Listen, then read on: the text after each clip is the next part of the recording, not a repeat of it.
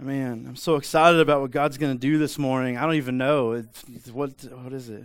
It's like realistically like 10 o'clock right now, 10:17 in our body time, right? But they changed all that on us last night about 2 a.m. and decided it should be an hour later. So congratulations for that. But man, I don't want to just redo this because Lydia, I think, just expressed it so well this morning. But we got two things coming up, right? We got Good Friday, Knoxville. It's better than last week. Still not. You still just need to get there. We got Rise Easter Sunday, and we're doing that. Yeah, Resurrection. It's a big deal. We're doing that twice. And as you can see right now, we got enough people to do that once, right? But we're believing, God, that you guys are going to engage with some of your friends and family between now and then and make sure that they show up to this. Because, man, it's going to be an amazing moment.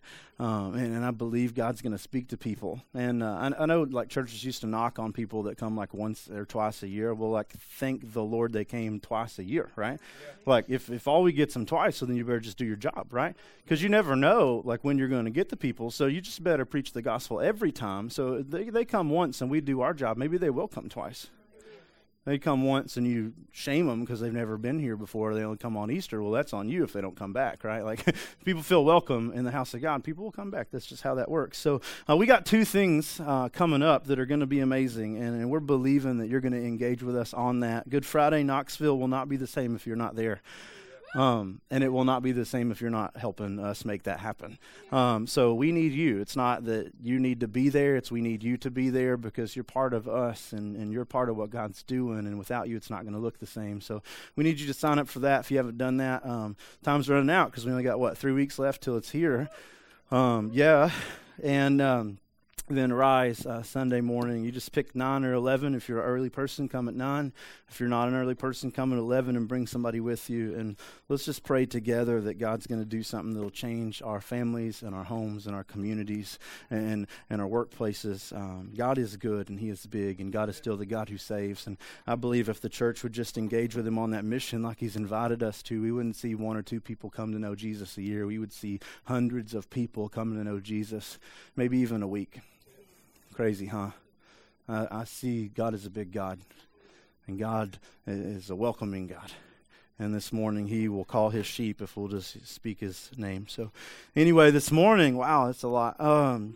This morning we're going to be in Mark chapter 8, and I'm going to continue. If you were here awake, I'm just going to continue just the next few verses from what Nick spoke on, I guess, last week.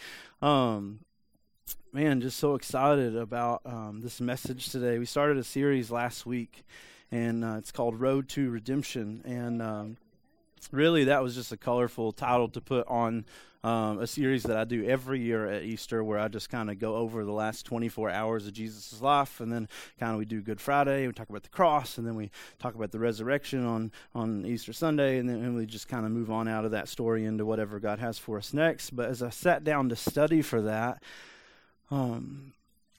God was like, nope, not doing that this year. I read, I think in all 4 Gospels, every account from the triumphal entry, right? Like I even went back a couple days from the triumphal entry all the way to the crucifixion, and every time I'd read that story, and God would be like, man, it's a great story, but that's not what you're going to talk about. And he just, as I was reading those things, he started throwing into my brain verses like, I think it's Revelation 13, where it says that Jesus is a lamb slain before the foundations of the world, that before there was ever a creation, that God had already set in motion a Savior. How crazy is that? Then he spoke to me, Isaiah 53, and this idea of the suffering servant. Hundreds of years before Jesus would ever be on the planet, we have this picture, really, of the crucifixion, of what would happen to Jesus. There's an area in the Psalms where even some of the words that Jesus said are used. You just see, like, from before creation ever became to Genesis 3, where man has fallen, all the way through the Bible, there's so much prophecy that Jesus is going to come and Jesus is going to die. He's going to do that on a cross, and it just got me thinking, like, man, the last 24 hours is not the moments Jesus was on the road to our redemption. It was before he ever stepped foot on planet Earth, before God ever spoke the stars into the heavens. God had already set up a Savior. And Jesus was already planning for and toward our redemption. And this morning, how do you tie all that together, right? This morning, we're just going to talk about one of those early stories in the Gospels where Jesus was very clear about the fact that he was going to the cross. And one of those is in Mark 8. Mark 8, if we could just maybe get some context, we see Jesus takes his disciples out kind of away from everything to this area near Caesarea Philippi, and he asks his disciples this weird question. He says, "Who do men say that I am?" Right? Like, who are people saying that I am? When we're in the crowds and we're in the cities, like, what are people saying about me? And they answer, well, some say that you're John the Baptist. That's not a bad thing, by the way. Jesus says that there's no greater man been born of woman than John the Baptist. So like, that's maybe not a bad thing, right?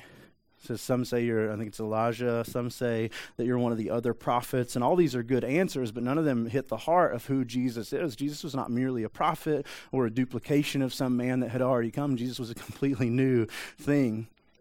And he looks at his disciples. He says, well, you're with me every day. Who do you say that I am? What do you think about me? What do you think when you hear the name Jesus? And Peter speaks up in one of his better moments. He has good and bad. And he says, well, thou art the Christ, the Son of the living God. He confesses him for the first time as the Messiah. He says, well, you're the one we've been waiting on. You're the one that ever since creation was set into motion, they've been talking about. You're the one in Genesis 3 where they say that, that you're going to crush the serpent's head. That's you. I believe that you're that person. You're the Son of God, the Savior. Man, that's a good answer. That's actually the only answer. It doesn't matter who you say that Jesus is if you don't come to that answer. Jesus is a good man. Well, you don't have the whole picture. Jesus is a prophet. Well, you don't have the whole picture. Jesus was an extremely moral man. Well, you don't have the whole picture. Jesus was something greater than any of those things. He was and is today the Son of God, the Messiah, the Savior who's come to separate men from their punishment of sin. That's what Jesus came for. And when he says this, Jesus starts doing this weird thing. He starts talking about the cross. Starts talking about how Jesus is going to go to Jerusalem and he's going to be betrayed by these religious leaders, and at the end of that he's going to be killed. And man, what a weird conversation to have right after someone's declared you, man, you're the Messiah, you're the Savior. Jesus says, okay, that's true, hallelujah, amen. Let me just let you in on how I'm going to save everybody. And then Peter hits him back with, man, you can't talk like that. It says that Peter began to rebuke him. Can you imagine that? Peter, this disciple who just had such a good moment, now has such a stupid moment where it's like, man, you are the Messiah, you're Jesus, you're the Son of God. And then Jesus starts talking about the cross and he starts literally fussing at him here on this road. You can't say those things. You can't talk like that, man. We're not going to have any of that. You're not going to be crucified. See, in reality, there's no way in the world that Peter could ever comprehend that this was the Savior that he needed, because it wasn't the Savior that he wanted. See, when a Jewish person heard the Messiah, the Son of Man, what they thought was the Son of Man was going to come. He was going to descend from the heavens, and he was going to set up this kingdom of David, this new kingdom of David. And it was going to be an eternal kingdom and a universal kingdom. It was going to cover everything, and it was going to last forever. And see, Peter, when he signed up for this thing, he thought, man, that's awesome. He's the Messiah, and I'm one of his boys, right? He's going to rule everything on a big throne, and I'm going to just stand beside him in the room. I get to be in the room, or maybe even I'll get a little chair by the throne. I'm one of his boys. That's the Savior I want. I want you to come in. I want you to set up a kingdom. I want you to do all these things, and I want to be there so that people can see I'm there, right? Well, I've been there. I left everything. I left the boat. I left the job. I left the family. I left everything to follow you because, man, you're the one who's supposed to set up this kingdom, and I'm going to live pretty good in the kingdom is the idea. Because that's what anybody would have thought. That's what all of the people thought, actually. They maybe didn't think that was Jesus, but they thought that was the Messiah. So Peter says, man, that's not how you're supposed to save us. That's not the Savior I'm looking for. That's not the Savior I'm asking for. In reality, it's not the Savior I want. And you look at that and you're like, how dumb is that, right? But don't we all do that? Man, we all try to twist Jesus and mold Jesus into the Savior that we want him to be, right? Like if we just take Jesus at his word, man, we're all kind of failures at it, right? We want Jesus to be like the Jesus of everything's okay and just come to church and then do the things, and then at the end of the day the rapture's going to happen because he's not going to let us just stick around till we die. Like that's horrible and painful. We're just going to just be sucked up into heaven. That's the Savior we're looking for. But is that the Savior that Jesus really is? So Jesus looks at him and he says, "Get behind me, Satan." What? I just declared you the Messiah in front of everybody. Just a few seconds later, you're calling me Satan. That's a big fall just in a few minutes. But what does he say after that? He says, because you're not thinking about God's will, but you're thinking about yours. You're not thinking about God's concern. You're not seeing what God wants you to see. You're just seeing with your own self and your needs and your selfishness. That's what you're seeking, is what's going to make you have the best life at the end of the day. And maybe that's not just maybe what Jesus came for. Maybe Jesus didn't come to make you comfortable. Could we just say that? Maybe Jesus didn't come so that everything would be easy. Right? Can we just maybe wrap our minds around that today? Maybe Jesus came actually to make things hard, to make things difficult, to make things different. And anything else, man, wonder what he would say about us. So he looks at him and he says, "Get behind me, Satan, for you're not thinking about God's concerns, but man's concerns." And then Jesus... he says in 34, which is where we're going to be today, he summoned the crowds, the people that were there with the disciples that maybe don't get talked about as much, these kind of secret followers of Jesus that just kind of are always there, right? Like he summoned the crowds, and along with the disciples, those other 12 men, and he said to them, or he begins to teach them, and he says this is the context. We've read this a million times, and I guarantee you most of you have never heard it in context. This is the context of what he's about to say. If anyone wants to be my follower, he must deny himself. This is the context of these words. He said, if anybody wants to be my follower, you can just imagine hearing that? Like here's a bunch of people that are by definition people following Jesus, right? They are just walking around behind Jesus. Wherever Jesus goes, there's this crowd of people and these 12 men. And into that crowd, he introduces these words. If anybody wants to be my follower. He wasn't out teaching the masses kind of out in a city somewhere, or he wasn't kind of in some back room in a bar. He was like out there in the middle of his disciples, in the middle of what we would view as the church, and he looks at the church and he says these words. It's so weird. Why would Jesus look at the people already following him and extend an invitation to be his followers? Maybe it's about something more than just showing up.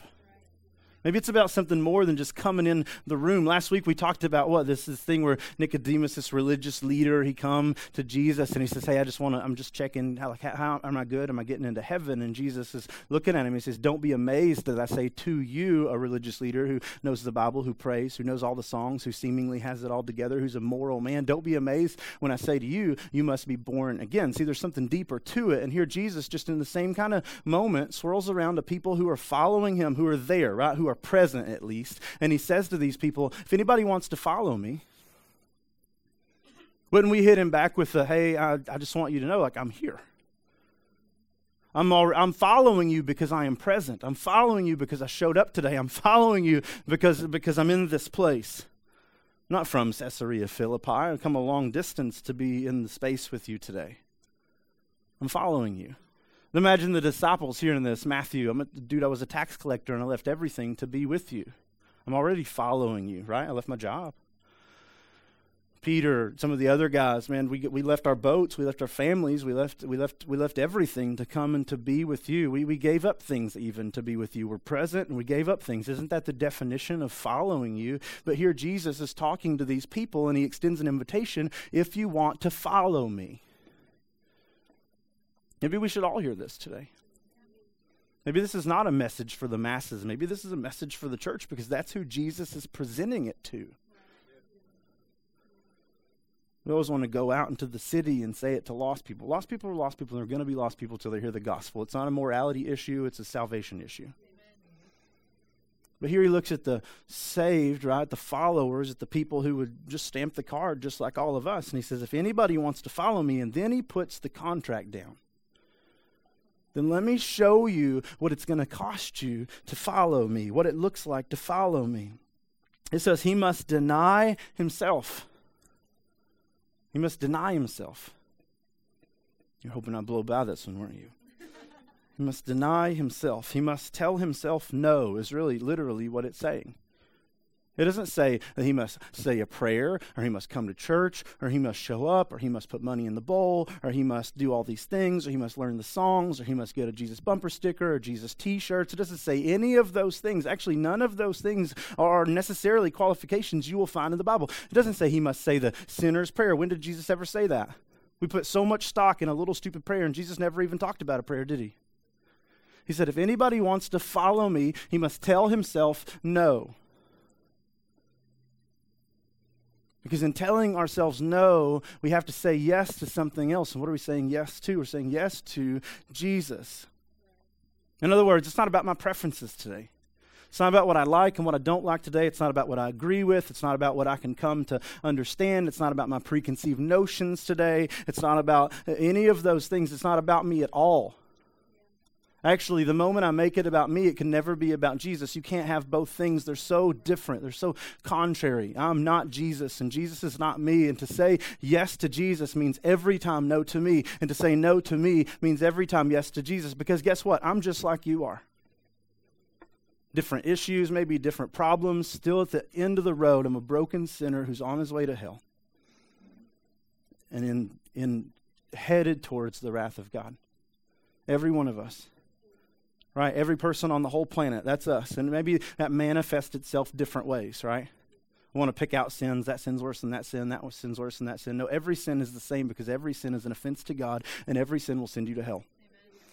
Right? There's no greater sin or lesser sin. They're all just sin. And every one of them ends up in the same place. Right? I heard somebody say one time, like, if you think about a welfare line, like, it doesn't matter if you're in the front of the line or the back of the line. It doesn't matter how much you need the welfare. Everybody's in line. It's the same way with sin, right? We're all sinners, and we're all in the grace line, and every one of us needs grace, and it doesn't matter what we need grace for. Every one of us needs grace. So it's all sin. It's all the same. And at the end of the day, we all have the same cure, and that cure is the grace of God. So when he says say no to self, basically no to self is no to anything that would pull me from God. Anything that I want that's contrary to God, I have to say no to, right? So like all the sins that we crave, and all the pleasures we crave, and all the promotions we crave, and all the power that we crave, all those things that we want, he says to say no to those things, because those things are contrary to God. You ever wonder why it says things in Philippians 2 like, make your mind that of Jesus? Say no to self and be like Jesus, right? I think it's like 1 Peter, maybe that says like, man's anger does not accomplish the righteousness of God. He's like, your anger actually doesn't matter. You have to say no to anger. Somebody ticks you off, say no and be like Jesus. It's not about your feelings. It's not about your emotions. It's not about your thoughts. It's not about any of that stuff, because it's about me. And if it's about you, it can never be about me. And if it's about me, it can never be about you. And Jesus looks at these people, and he looks at Peter, and he says, I don't really care how you feel about the crucifixion. I don't really care about how you feel about what kind of Savior I should be. Actually, if you want to follow me, Peter, then you have to say no to you. I'm going to go to the cross. And it doesn't matter how you feel about it, because you have to deny yourself. Can you imagine Peter hearing this? I just confessed you as the Messiah. I said, you're a Savior of all the men. I said, you're the one that God's sending. And he's like, okay, that's a good start. Hey, you know who I am. Now you got to decide if you want to follow me. And if you do, here's the part of the contract you got to know. You have to say no to you. It's not going to be this rebuking me thing because you don't like this kind of Savior that I'm going to be. You have to say no to you. It doesn't matter what you think about the Savior that I'm going to be. He says you must deny yourself, and then he says this weird thing that all the disciples and all the people around would have been like, that's crazy. He says, take up his cross and follow me. In the context of this, Jesus said what? I'm going to die. I'm going to the cross. And if you want to follow me, you have to take up your cross. You have to die to self, right? You've heard him say those things. You have to die to yourself. You can't want your wants and need your needs anymore. It's about me. It's not about you. We just talked about that. But this is kind of a deeper thing because Jesus is not into redundancy. If he says things twice, usually the first time it's a meaning, and then he takes another shovel, and then he takes another shovel, and he takes another shovel. So it's not just about dying to yourself here. He's saying you have to be crucified. So what is crucifixion? Well, crucifixion is a very public execution, right? They don't crucify people in the basement where nobody sees it. They don't crucify people in some back room somewhere where nobody notices. They don't even take you into like a complex and crucify you for only the soldiers. When they crucify you, the Romans took you out and they'd plant you by the side of the road or take you up on a hill because crucifixion was meant to be a very public thing, right? It wasn't meant for your family and your friends. It was meant for everybody. See, the power in crucifixion was to do it in front of people. You would hang up this person and you put a little sign up there, they were a thief, and you'd hang them up and you let everybody watch the thief be crucified, because if I'm a thief and I'm thinking about stealing this thing and I see what happened to him, maybe it will deter me. The power in crucifixion was doing it out in the public. And what Jesus is saying to us is, man, the power of following God is doing it in public.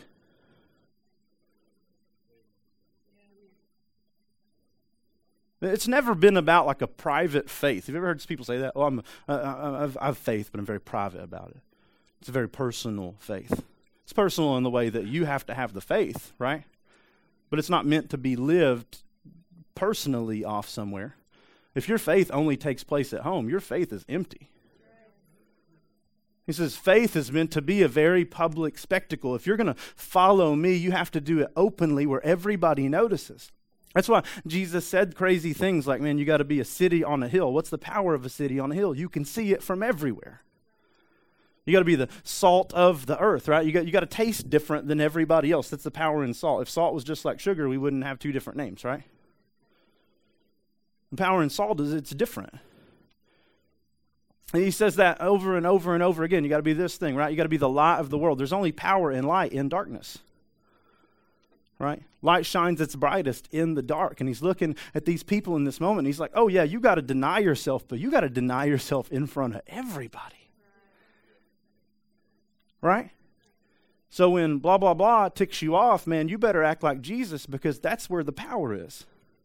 When everything in your life's falling apart, you better praise God, because that's where the power is. See, it's not about just denying yourself when you're at home in your room, right? It's not about just getting rid of the secret sins, and it's not about just not doing certain things. It's about doing certain things. And he's like, man, if you're going to follow me, don't waste time trying to follow me at home where nobody notices. If you're the only one that knows your faith affects you, your faith didn't affect you. If nobody at work knows that you're a Christian except for you, then you might not be. If nobody at school knows that you follow Jesus except for you, maybe you don't. Because here's the truth. He is so radically different. Why are we still talking about him 2,000 years later? He is so radically different from anything else that's ever existed. If we are being more like him, people will notice. Somewhere along the line, the church bought into this lie, like we're supposed to blend in with our culture and we're supposed to act like these things and do these things and, like just kind of fly under the radar because we don't want anybody to think we're weird and we don't want to turn anybody off to the gospel. The gospel is offensive in what it is. Amen, hallelujah. I don't care if you like it or not. It's just the truth, right? Jesus walks up to people and he says, if you want to come with me, you got to eat my flesh and drink my blood. And people walk away because it's weird, right? You're believing right now, if you say you're a Christian, you're believing that a guy died on a cross, like physically died, was put in a hole for 3 days, and then come out. People think that's weird. And you have to be okay with it, because it is weird. If it wasn't, it wouldn't be miraculous, right? If just everybody did that, what would be the point in following Jesus? See, the power is in the weirdness. Like he's saying to the church, like, you're not supposed to look like everybody else and dress like everybody else and talk like everybody else and act like everybody else. You're supposed to be obedient. And obedience happens in public, right? If you're telling the same jokes at the water cooler as the people at your work, then there might be a problem, unless they're all just Christian jokes. And he's saying, if you want to follow me, Peter, James, John, Martha, whoever's there, right? You got to first deny yourself, because you're wrong. say that again. You got to deny yourself because you're wrong. That's how you got to death in the first place. We were all dead in our what? Trespasses and sins. You're wrong. And you can live in your wrong, and you can die in your wrong. Or you can choose to be different because Jesus has made a way. And he says, if you want to follow me, here are the terms. Right? Don't you make it like way different than that in the church? If you want to follow Jesus, just come up here and say this prayer. Get up and do whatever you want because you're not going to hell. Man, I wouldn't trust in that faith. If it's a faith that doesn't affect you, it's probably not faith at all. At least it's a very hollow faith.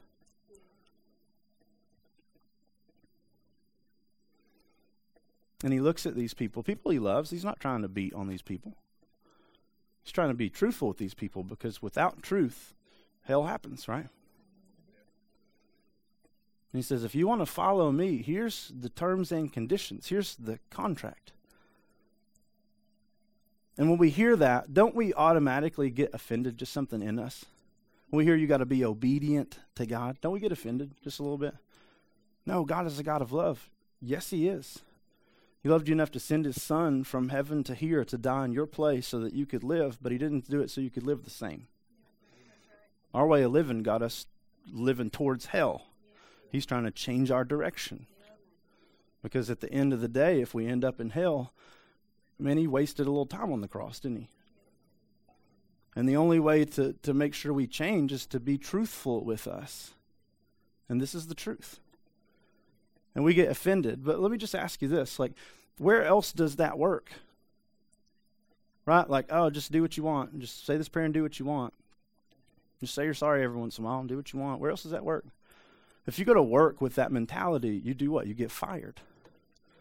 My boss, this person in authority over me, tells me what to do, and I decide not to do it because I don't agree with it or I'm not comfortable with it or whatever the thing is, right? So I just don't, and then he's like, did you do that? And I'm like, nope, sorry. He's going to let you do that about one more time maybe, and then you're going to lose your job. If he's a good boss. But like with Jesus, we're like, oh no, brother, I said that prayer. I don't have to do anything now. I said that prayer. Can I just be honest? If you said that prayer and it didn't change you, you didn't mean that prayer. You just said some words, right? You can say anything you want. You ever apologize to somebody and you're like, I don't mean that, but I'll do it so you'll leave me alone. That's what we do with Jesus. I mean, I don't really want to change anything, and I'm not really sorry for my actions, but I really don't want to burn forever, so sorry about that, and then just go live my way. I was not sorry about anything. And if I wasn't, and nothing changed, I'm probably still headed the same direction. If the road you're on, Monday through Saturday, looks like you're going towards hell, you probably are. And Jesus looks at these people, and he looks at Peter, right? A man who just said, you're the Messiah. Oh, I believe it, brother.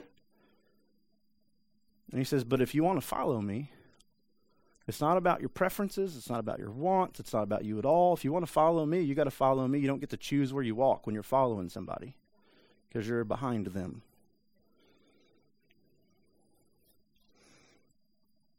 And he says in 35, you're like, oh man, I wish you were done. He says in 35, for whoever wants to save his life will lose it. Can I just change save to live? Whoever wants to make it about them and live their own life and do their own thing, they're going to lose it. Remember last week when Jesus said to Nicodemus, whatever is born of flesh is flesh. Whatever looks like flesh and talks like flesh and walks like flesh and lives like flesh, it's still in the flesh. This is Jesus just restating that, right? Those people that are about their preferences and their wants and they're elevating their position, those people who are really only about God when it's convenient or when their days are hard or when it's on Sunday, those people are lost. That's what he's saying. I don't like that. I'm just trying to be honest with you because I love you. Trying to be honest with me too. But he says, whoever loses his life, it's not about our wants, right? I even left it out. Whoever loses his life gives his life over because of me and the gospel will save it. Whoever makes his life of little concern, maybe we could say it that way. Whoever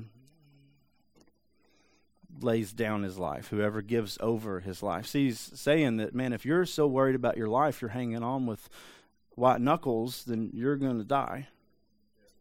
But if you're open-handed with your life and you entrust me with your life, then, man, you're going to live. Not here physically, but eternally.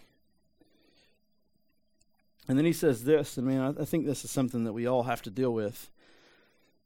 He says in 36, for what does it benefit a man to gain the whole world, yet lose his life? What does it benefit a man to gain everything, yet lose his life? In 37, what can a man exchange for his life? This is a question Jesus asked these people. Right, we have Peter here who's like, that's not the kind of Savior I want. I don't want a Savior who's going to die on a cross. I want a Savior who's going to come and he's going to set up a kingdom. He's going to rule everything forever, and I want to be one of his boys. That was the Messiah that I proclaimed you as. That was the Messiah that I said I believed in. That was the Messiah that I wanted. Do you see the problem with our prayers now? When you change the definition of Messiah and Savior to what you want it to be, you're not signing the right contract, right? And Jesus says, oh, this is the Savior that I am. I'm a Savior who demands obedience. Oh, yeah, I'm going to come and I'm going to give you my life. I'm going to lay it down. But when I do that, man, if you want to come after me, if you want to follow me, you got to do the same thing I did. You got to come and you got to lay down your life.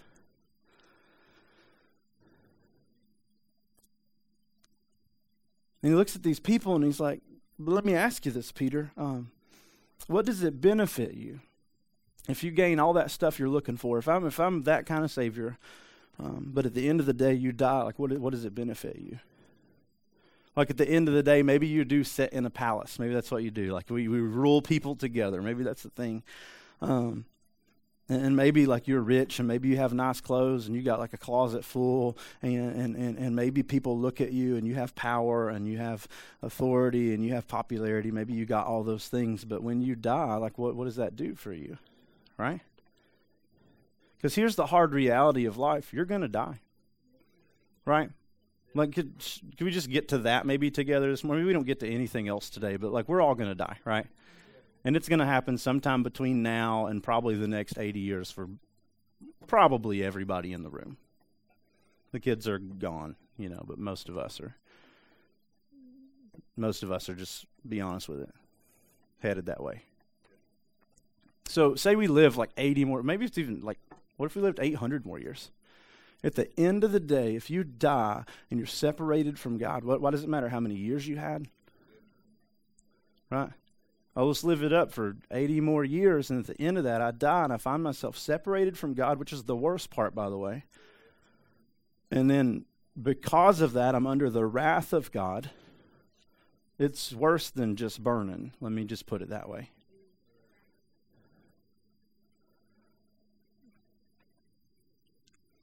Why does it matter if we had 80 years or 800 years? If the wrath of God is my destination, why does it matter if I'm rich or I'm poor? Why does that matter? Why does it matter if people like me or they don't like me? If the end of the destination is I end up in hell.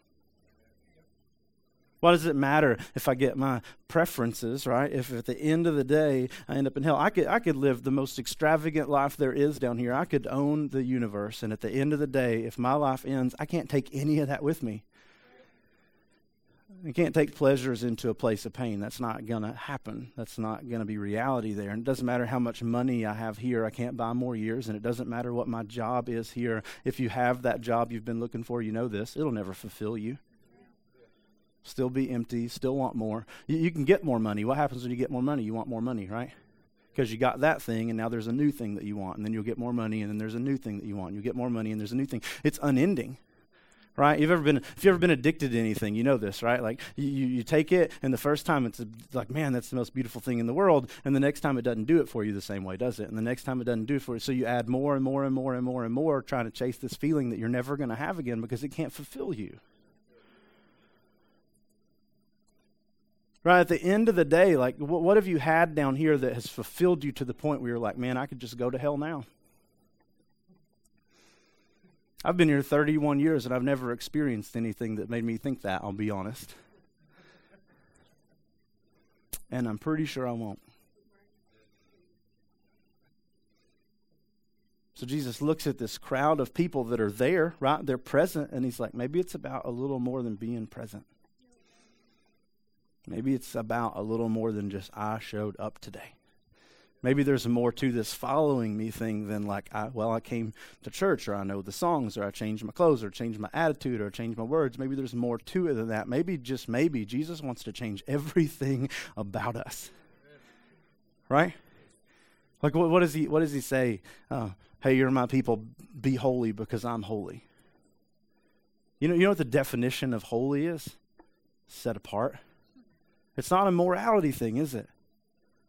You're like, I'll never be completely moral. I've chased that train, right? I've chased that train, and you know what? I fall all the time. I try to be a moral person, but I'm just really not super good at it.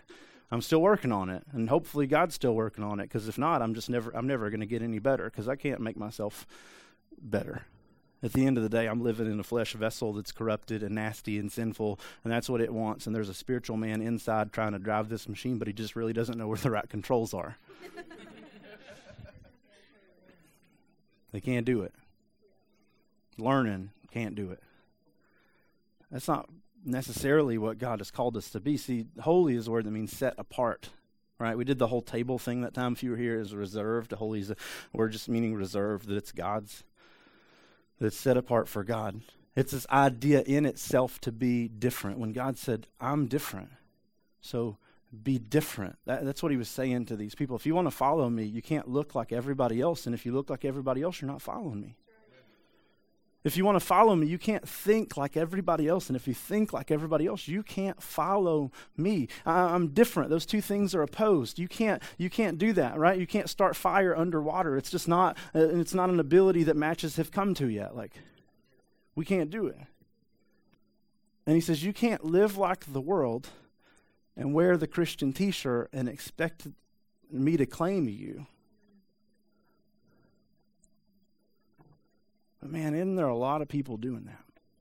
You've met them, right? Although we could do a poll. Have you met a Christian that just really sucks at being a Christian? Okay, maybe it's just me. I've met several.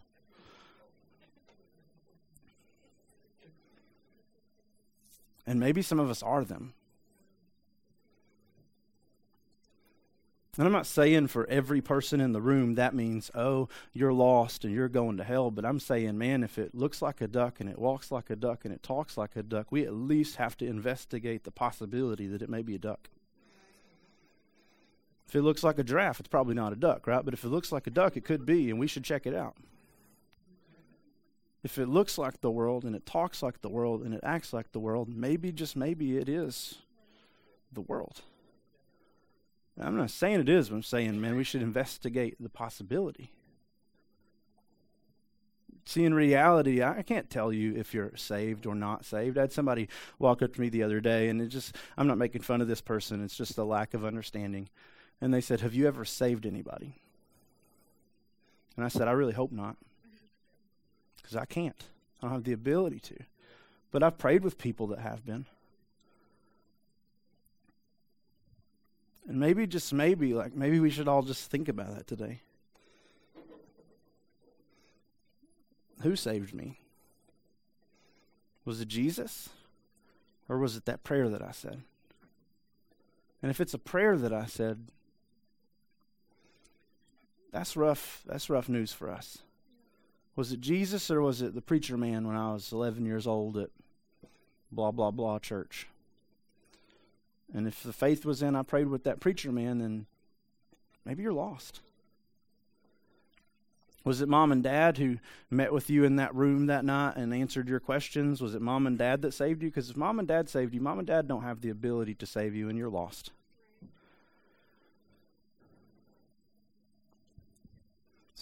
So the question today is, who are you following? And Jesus seems to say, I'm just reading the words of Jesus, right? If you're following me, this is what it looks like. Did Jesus at any point in time in that say, pray the sinner's prayer? I didn't read it. Maybe my translation's wrong, but I didn't read it. In there anywhere did he say, thanks for showing up today and following me? Thank you for being present. Did he say that anywhere in here? I don't think he did. Did he say, thanks for listening to K-Love? I really appreciate you tuning your camel to 88.3 or whatever it is. He didn't say that. Thanks for wearing your Jesus t-shirts. He didn't say that. Thanks for cleaning up your language and being more moral. He didn't say that. Right? The contract was, if you want to follow me, start saying no to you and do it where people can see it.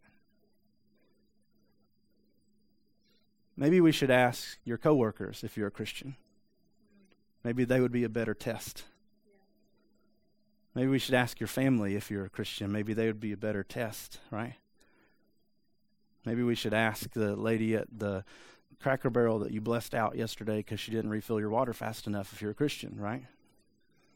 That you gave $1 when she come to your table 72 times and did everything correctly. Maybe we should ask her, right? Because if she doesn't know, your faith doesn't matter. And if your boss doesn't know, your faith doesn't matter. And if your family doesn't know, then your faith doesn't matter. See, if your faith only affects you, your faith is hollow. And Jesus said, if you want to follow me, right, his stipulation's not mine. Tell yourself no and do it publicly. And then he says this. For whoever is ashamed of me and my words, whoever says, I don't know if he meant that, or I just don't quite understand that, or I just don't agree with that. In this adulterous and sinful generation, the Son of Man will also be ashamed of him when he comes in the glory of his Father with the holy angels. That's what Jesus says. Whoever's ashamed of me, you expect the same treatment. Can I just maybe give you another verse for that? There will be some that say to me, Lord, Lord, that know the language, that have been around church people, that maybe dress the right way. There'll be some of those people, and they're going to say, Lord, Lord, and I'm going to say, depart from me, because I didn't know you. There's some people who are going to say, remember that time I prayed that prayer in blank, blank, blank church? And I'm going to say, I mean, I saw it, but my contract was, you want to follow me, deny yourself, and you were never willing to do that. You were ashamed of me, and here we are. Depart from me. I love you, but you can't come here, right? I know some of you hear this, and you're like, oh, man, I'm so worried about my faith. That's 2 weeks in a row that he's preached this message about, like, maybe it's not about the prayer. I'm just going to go find another place. Well, go find somewhere that doesn't love you enough to tell you the truth. But I do. I'm not trying to scare you into some decision or some prayer or something, because I'll just be honest, right? There's a parable of a sower, and there's like seed that falls in different places. One's the road, and the devil just comes and snatches it. That's everybody in the house today that turned me off 45 minutes ago. I just want you to know. You turned me off, and the reason why is because the devil come and just swooped up and took everything that just was said. And I'm praying for you. I'm praying that God just opens your eyes in a way, and I don't know what that looks like, and that's kind of scary sometimes, but opens your eyes in such a way that he crushes your rebellion and he changes your heart, because I love you too much to watch you wander into hell. He says to, same parable, right? Like some of it falls in the weeds, and the thorns of life come up and they choke it out. Man, it started with enthusiasm. There was like we cried at that prayer. And then life happened, and here we are looking like the flesh again. Some of it fell on the rocky soil, and it come up. And then the sun came, and it burned all your faith to the ground. But some of it, like 1/4 of it, like I wonder how many that equates to today. It fell on good soil, and it sprung up. And here's the crazy thing: it grew and it bore seed, right? It looked like corn because it was corn, right? And a little head of corn on it with seed on it. So that when it dies, it would fall to the ground and make more corn. And when it dies, it would fall to the ground and make more corn. And when it dies, it'll fall to the ground and make more corn. Maybe the reason none of us are making any corn is because none of us are looking like what we've been called to look like. Or maybe it's because none of us are willing to die to ourselves. You know who you're not going to win to work acting like them? The lost. You're not going to win those people to Jesus being like them. That's a lie from the devil, right? You don't want to make them uncomfortable. No, the presence of God is an uncomfortable place, and I want you to be as uncomfortable as it takes to move you out of your death and move you out of your sin and move you out of your shame and move you into life. I'm not worried about your comfort. I'm worried about your eternity. So I'm going to be different. And you're just going to have to deal with it. I'm not going to be offensive, but I'm going to be different. Jesus never called us to run in and beat people with the Bible, right? He just said, you're a white sheep, look like one. In a land full of wolves, look like a sheep. In a land full of darkness, be light. In a land full of bland, nasty food, be salt. And in a land full of valleys, why don't you be a city on a hill? That's what he calls us to. And the only way to get that is to be different. And the only way to get that is to walk after the man who was different. And for some of us today, he's saying, you know what? You said a prayer and maybe you meant it, but you're not different. And today I'm calling you to that. Whatever that looks like, right? Maybe for some of you, it's, I'm lost. Maybe you'll get there. I have no idea. I don't know where your journey ends, but I say chase it, because if what you find out today is you're lost, then you know you can do something about it through the power of Jesus today. Hallelujah. Amen. I'd rather find out I was lost if it led me to salvation than sit in a chair in a church pretending that I was something I'm not and finding myself in hell 30 years into religion. For some of us today, God's saying, for all of us today, God's saying, be different. Some of you are like, I got Jesus t-shirts. Oh, it's more different than that. I listen to K-Love at work. It's more different than that. The people that curse you, you bless them. The people that hate you, you love them. The people that are rude to you, you be nice right back. The people that give you bad service, you give them good grace. The people that call you names, you call them better names, right? Not bad names, better names. The people that don't love you, you love them. The people that mock you, you give joy in their direction.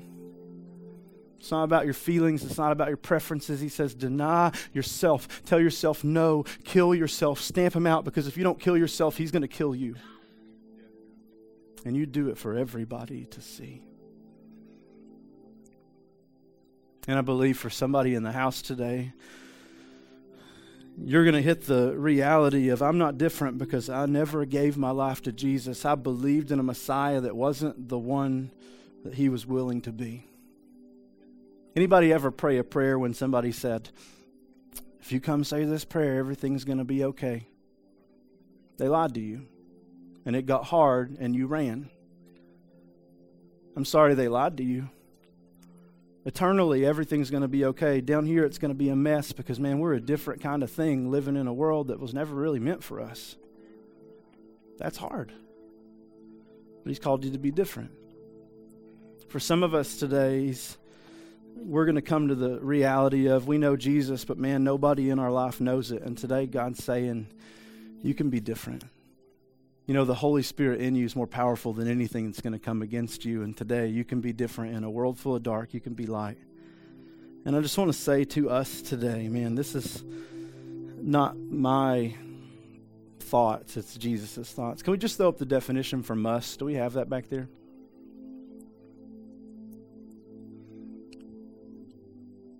It's coming. Must is a word that means to be obligated to. Should, but not should as in you ought to. Should as in it's a necessity. You know, like if you're going to buy something that's for somebody that's 18, right? You must show your ID or you're not going to get it. Jesus is not saying this is maybe what we can get to if we decide to follow me. He's saying if you're going to follow me, this is my terms. Anybody who's going to follow me has to deny himself, take up his cross, and follow me. Let's pray.